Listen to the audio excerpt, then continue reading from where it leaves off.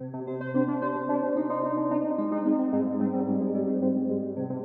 this episode of Scammer Stories, one of the biggest problems in fighting scams in the U.S. is the lack of attention by social media giants and the government. So what do they do in other countries? Enter Bronwyn Groot. She's a one-woman scam fighting machine in New Zealand. Her story starts years ago when online scamming wasn't on people's minds. I know that I'm changing people's lives every day. Now, her phone is always on, and for one major reason. When you've got a victim who is suicidal, has lost all their money, I'm not going to turn them away because every other agency has turned them away. She's carved out a name for herself. My role is to raise public awareness around frauds and scams, and I also work one-on-one with the victims and their families. Bronwyn has seen the numbers increase a great deal since she started. It's really sad when you see someone who's lost $800,000 in 4 months. Not only is she trying to educate victims, but the public as well. The victims are not stupid, they're not gullible, they've just been targeted by a very sophisticated scammer. Her work as a scam fighter has come a long way from spending a little extra time on the weekends. Tell me how you got involved with all this online stuff. So it was about 10 years ago. I had had a break from the bank that I was working in, and I'd gone back as a part-timer after having the kids in the little community that I was brought up in. And I got really brassed off seeing people in my community who were being affected by scams. And then the bank I was working for at that time found out what I was doing on my days off. When bank leaders found out, they actually spotted an opportunity. And they actually ended up creating a role for me, raising awareness around frauds and scams. Oh, wow. I thought you were going to say that they fired you, but they actually liked it. They actually liked it, and they created a whole new role. And we created a thing called Scam Savvy. We took it out to the public, and it really took off from there. 10 years ago, that's back when this was still kind of new to people. It was really new. Back then, I was going, oh my gosh, they've lost 25,000, and I was absolutely mortified. Fast forward to 2020 and I go, another one who's lost over $1 million. Yeah. So what were some of those first scams back in the bank 10 years ago? The very first ones that I was dealing with were the lottery and the psychic scams being delivered through your letterbox. Man, they were intense, and I just had wheelie bins full of the mail that when I'd find the victims, I'd get them to send it to me. So I had this huge stash of stock that I took around on my presentations that I could show people that this was all a big scam. Okay, so describe how those scams worked. So you seem to sign up or receive a letter from one of them, and they'll have your name on it. So let's say it was psychic Maria Duval, and you'll receive a letter from Maria Duval saying that she knows that you're having lots of issues at the moment. She knows that you've got health worries and financial worries, and your name is throughout this whole, about 4 or 5 pieces of paper in there. And Maria can turn your life around for you. All you have to do is pay a small amount. And of course, once you send a check or credit card or money order, they then obviously on-sell your name. So I had one guy so proud of the fact that he had received 191 envelopes in one day. 191 envelopes? From the scammers. They were all from scammers, but he absolutely loved receiving all of this mail with his name on it. This mentality is like so many victims in all types of scams, including romance scams. I think the majority of victims were people who were lonely, and they had very good jobs. They'd been working, but now they were retired. They lived at home, and this may have been the only correspondence that they were receiving. And some of them were running it like a business. So each of those envelopes, whether it said that you were winning a lottery or there was a psychic behind it or something like that, you had to make a payment. And you had to post your check away. So these people were running it like a business. They were categorising the envelopes. They'd written on it when they'd posted the check back and when they should expect the money to arrive. But of course, no money ever arrived for them. Wow. So it's kind of like my mom. She likes to communicate with the scammers, but she does it on her cell phone. But this is back before everyone had a cell phone. Absolutely. And I think printing costs must have been so cheap as well back then. But I don't see this level of scam now. It seemed to stop after one of the payment agencies that processed all the checks got shut down by the SEC. After that, the scam stopped because they couldn't get the payments through. Scammers got resourceful and found other ways. New technology makes it so much easier. We're hitting Bitcoin and cryptocurrencies and stuff like that, which I've just been inundated with scams around those. Okay, so let's talk about how it evolved. First, it was the envelopes and the mail scams with the lottery and the psychics. And then what did you start to see after that? Then we started to see one out of Australia, actually, which was seemed to be targeting New Zealanders. And that was, again, another lottery one. But it was one big company pretending that they were connected to Oz Lotto. And a lot of people were falling for that one as well. So we did a lot of work and a lot of education around that one. And that one also seems to have dried up. As that was moving forward, then we started to see the investment scams where the money was going to Hong Kong, and that is still pretty big. To invest like in stocks? Fake shares. Yeah, fake shares. I'm pretty sure the scammers are buying old share certificate databases, and then they're targeting those people that have previously bought shares, at some stage in their life.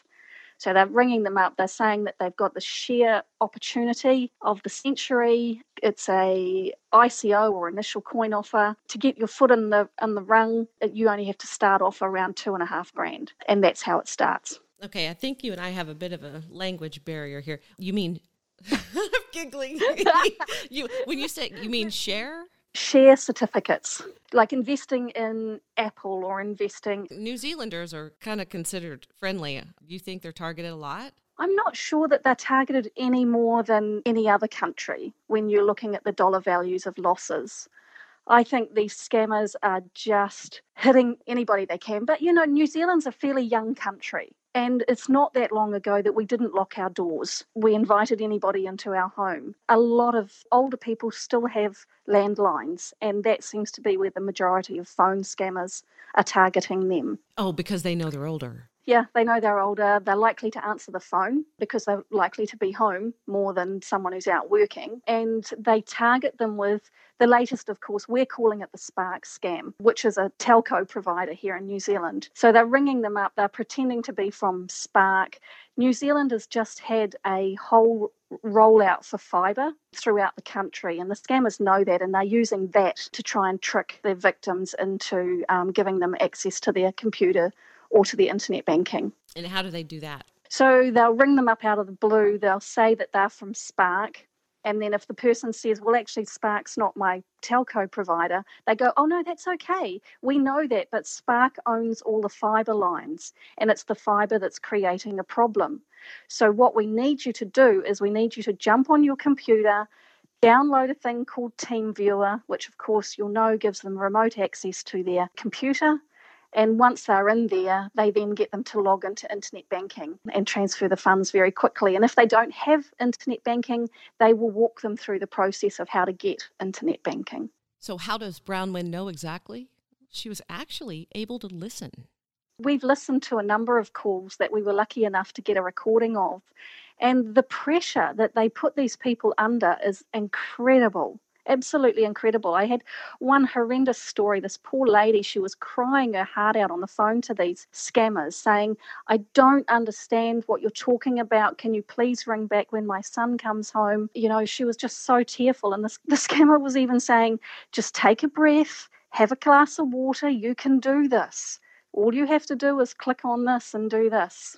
And how long ago was it that you started to see romance scams? I've been in my current role 2.5 years. So probably maybe 3.5 years ago, I was getting more involved in the romance scams. But now I'm getting them all the time. And they're probably the most emotionally devastating ones, because you're having to break down those barriers and break someone's bubble that may have been speaking to someone for over a year or sometimes even 2 or 3 years, and tell them that it's all not real. I don't know how similar the banks are in New Zealand and the U.S., but what do you see banks doing?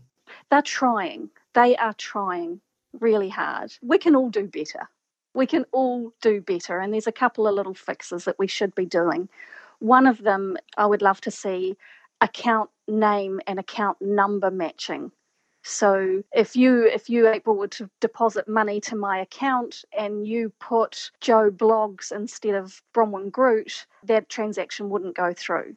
And that would stop the majority of things like business email compromises where a money mule's being used. Okay, so help me understand how that would help. The business email compromises, the majority of them are the invoice has been intercepted and the account number changed on the invoice. They'll still leave the name Joe Bloggs Building Limited, but the account number has changed. And that account number will be going to a money mule who may be caught out in a romance scam or a lottery scam, and they will then forward that money on. Okay, that was one. And what's the other one? You said there were two things.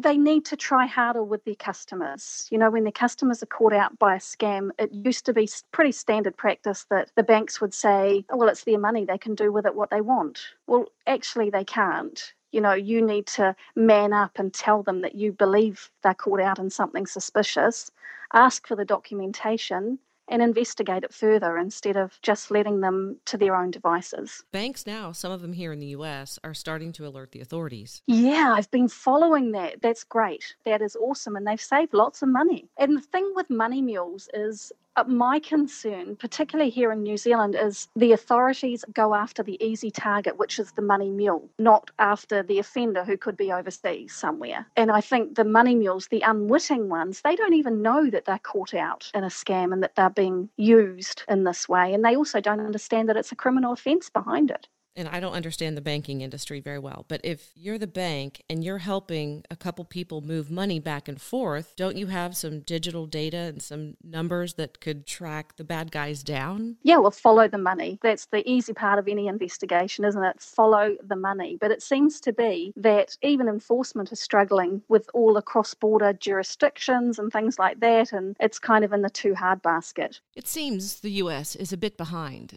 and this is a problem that isn't going away. I know the Canadian anti-fraud were doing some fantastic work there at one stage in following the money, and reading out of Department of Justice in the States, you know, they're getting some large numbers and some large arrests, and they're obviously following the money. It is so going to get worse. So a couple of years ago, we had the binary options scam where people were convinced $250 online trading, buy and sell commodities or foreign exchange, and make some money. So there was a lot of that going. The regulators all put out a whole lot of warnings, and that scam started to die down. But now we're seeing it evolve into, they're calling it FX trading, and people are losing hundreds of thousands of dollars to this FX trading, which doesn't exist. It's not even real. People invest their money, think that they're making money on an online portal. They can see their profits going up, but actually it's all fake and there's nothing behind it. Kind of like a Ponzi scheme, but newer and more tech savvy. Yeah, and very, very difficult to track down. So on their website, they'll have that they are based in Switzerland or UK, and they'll also have that they're regulated by the authorities, but then you actually do a bit of research and they're not regulated, and those brokers don't exist. But unless you know where to look, it's very difficult for the average Joe Bloggs. What would you say to people to help?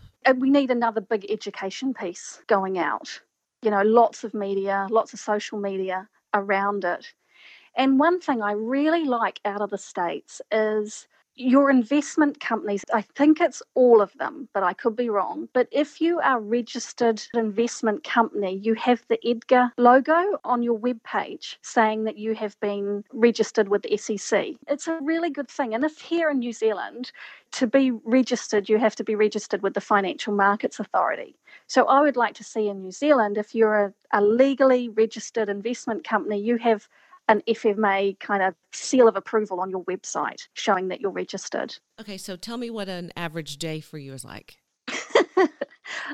Let's look at today. So I had 4 FX trading losses, new scam cases come in. Each of those 4 people had lost just under 200,000 New Zealand dollars each. So my process of contacting them, asking them for the documentation so I can prove it's a scam, putting the paperwork together, talking them through it, and then talking them through it again, and sometimes again and again until they get it. Because one gentleman said to me today, he said, you know, I want to believe you, but it's really difficult knowing that I've lost 180,000, and at the moment they're saying to me I just need to pay 55,000 more to get my money back. It's really difficult. You've got to have the gift.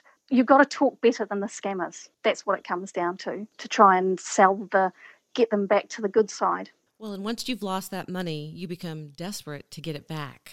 Yeah, absolutely. And that's when you become really vulnerable. Yeah. How do they get in touch with you? I get most of my cases through referrals. In New Zealand, we have a organisation, a not-for-profit called NetSafe, and that is kind of the go-to to report a scam. And NetSafe will refer particularly the romance scam victims through to me because they take the reporting, but they can't assist them with anything else, whereas I may be able to help them further. And do you see those numbers increasing? Yeah, I have to keep extending my snorkel. I'm just drowning in all of the scams, in the romance scams, the investment scams, and I can only see the money mules getting bigger and bigger. We recently published a money mule awareness booklet in conjunction with New Zealand Police, and that's proving really popular as well. So how many people like you are there in your organization?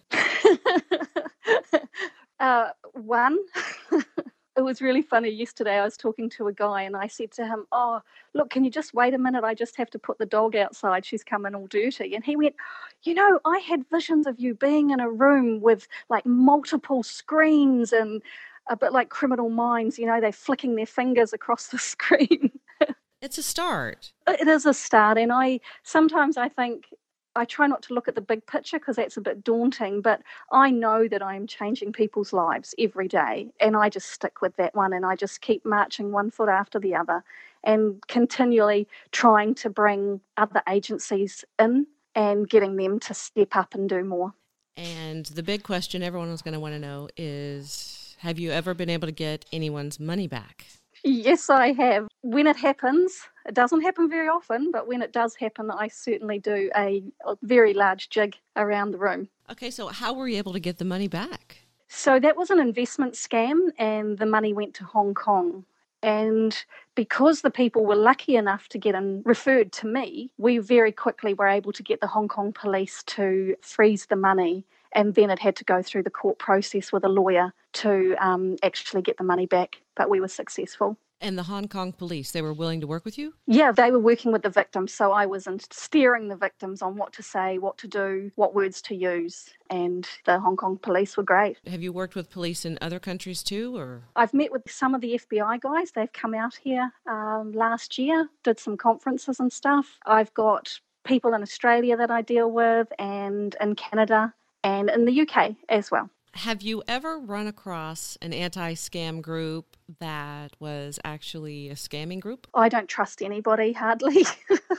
I'm very, very cautious on everyone. You do this professionally. How often Yes. do you see it in your private life? I got a phone call the other day from this person who was supposedly from the New Zealand Grants Department, which, of course, we don't have a grants department in New Zealand. And he said he was going to give me a grant. And normally I would have played him along for a little bit. But honestly, I was just so tired. My recommendation to people is don't swear at them, and I didn't. But I just said, oh, for goodness sake, just go away. I think the thing that we've noticed when people do swear at them, they're then ringing them back and abusing them. And if you're an older person, that's not nice for anybody. So that's why I recommend not swearing at them. So you think that the elderly people, if they get ugly with the scammers come back tenfold, basically? Oh, they definitely do. They definitely do. My recommendation is just don't engage. Don't give them anything, nothing. Just hang up. So you're married with kids, right? Yes. What did your husband say when you started to veer toward this field?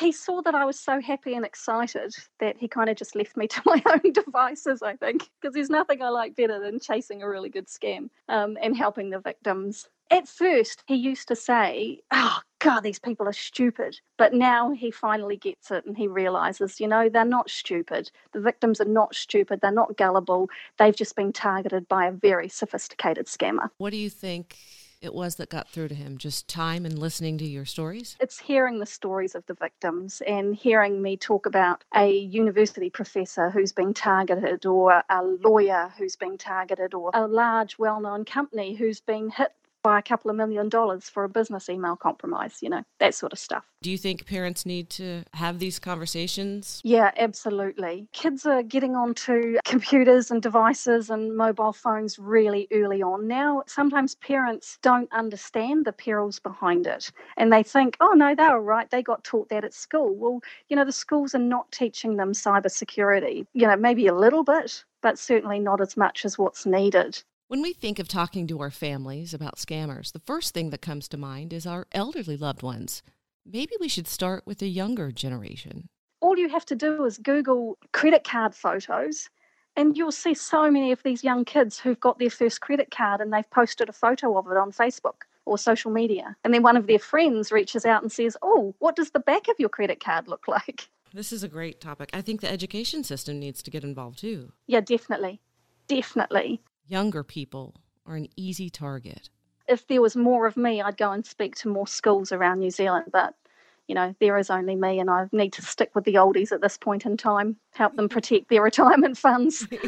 The ones with the most money. The ones with the most money to lose. And, it's really sad when you see someone who's lost $800,000 in 4 months to a romance scam, and now they can't even go and have a second cup of coffee with their friends. So what are some of the things that you do personally?